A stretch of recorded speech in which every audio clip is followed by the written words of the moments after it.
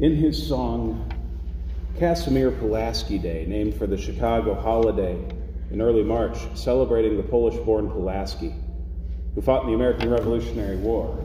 It's a big deal, by the way. It's tomorrow in Chicago. Singer-songwriter Sufjan Stevens laments the death of a young friend, questioning the intentions of a God who took our place and yet takes and takes and takes.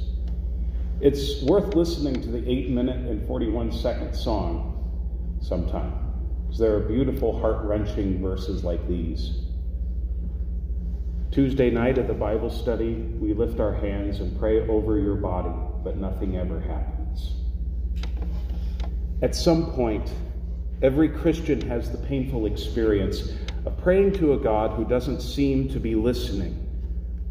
Perhaps one of the most painful for our family was about 10 years ago when Sarah's mom died of a sudden, brutal resurgence of breast cancer at 58 years of age.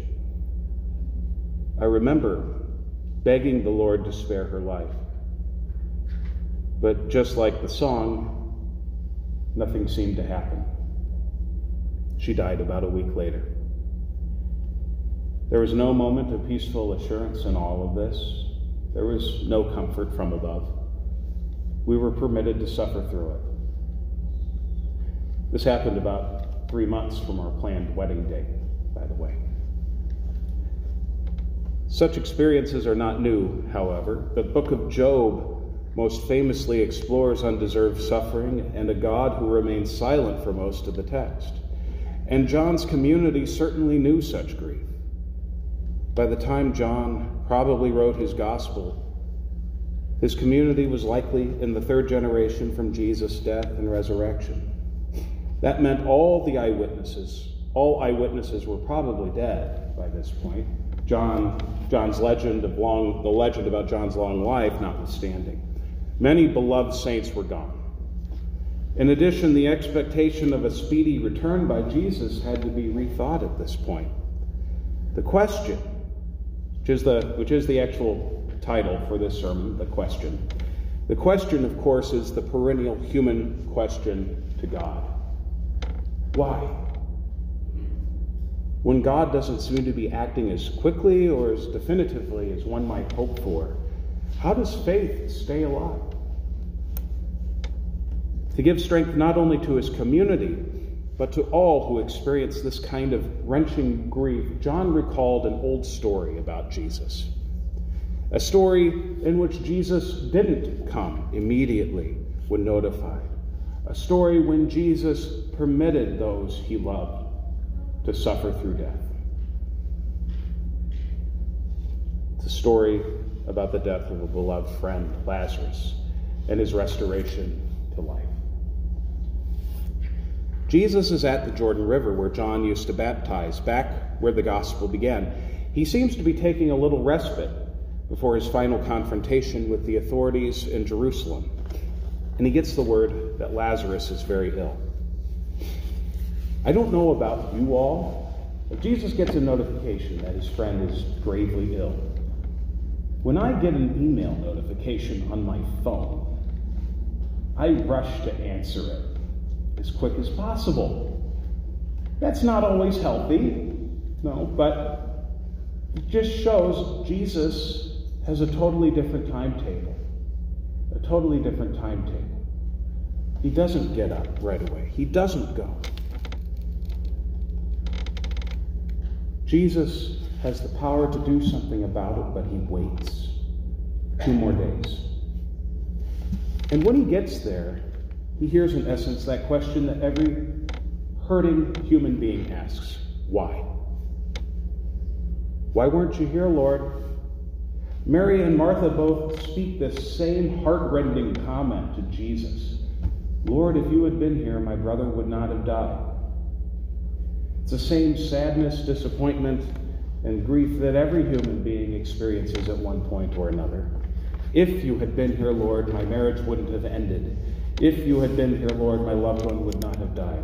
If you had been here, Lord, I wouldn't have this illness. If you had been here, Lord, you would have stopped death and destruction in its tracks. If.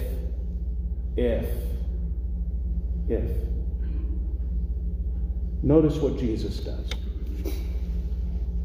He doesn't explain his delay to Mary and Martha. He isn't glib about it either. He's not like, well, I'm just going to raise him up. No, there's none of that. He's not angry with them for saying that to him. In fact, he is moved to his deepest self. Jesus goes with them to the tomb where his friend lies. Notice something else. As Jesus said to his first disciples, "Come and see," way back in chapter 1, here the people echo that very invitation back to Jesus. Come and see. Back in chapter 1, beginning of the gospel, Jesus invited human beings to follow him, in effect saying, "Come and see what God is like. Come and see what God is really like." Here, the invitation is reversed.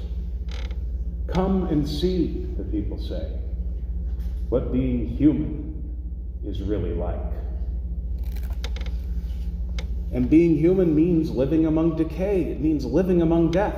It means that nothing in this realm is permanent. Everything is passing away. Everything and everyone we love dies. It stinks sometimes, as it does quite literally in this text. It means being left with unanswered questions and doubts. It means living with anxieties and fears and sadness. This is where Jesus meets, in stark contrast, these forces that deny life.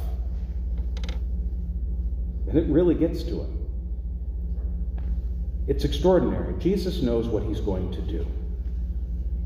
But we're told that Jesus is greatly disturbed in spirit and deeply moved. Those words in Greek convey about as strong of an emotion as you can get. Jesus is shaking in grief and in fury at the destruction wrought by the life-denying forces of evil and death. I'd like to think that at this moment, Jesus really gets what being human is all about. Jesus doesn't simply raise Lazarus up. He really grieves with those he loves. He gets it.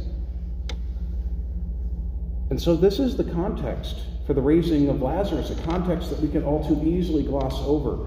Jesus raises Lazarus from the dead, but it's not in a sanitary remove sort of way. Jesus raises Lazarus in a way which directly confronts the stench of death itself. This is the seventh and final sign of Jesus, a sign that directly challenges death. And as we'll see, this sign is the one that triggers the authorities into marshaling all the forces of death they can against Jesus. But death does not win. It cannot win. Jesus raised Lazarus, a stunning display against the powers of the world. It is the resounding divine no to those powerful powers that kill and destroy, and a yes to human dignity, a yes to life, a yes to the love of God that conquers all. And when we are in those places of deep grief, when we're wondering why, when we say to the Lord, "If you had been here, Lord, this wouldn't have happened," we remember that our Lord not only empathizes with us in every way, our Lord not only grieves deeply with us, he also defeats death's power. He removes the sting of death once and for all. That doesn't mean that death is not still painful. It means that death is ultimately put to death. Jesus brings us his beloved people back. He will call out to us, to all of those we've loved, as he called out to Lazarus, "Come out." Especially in times like these, we remember that.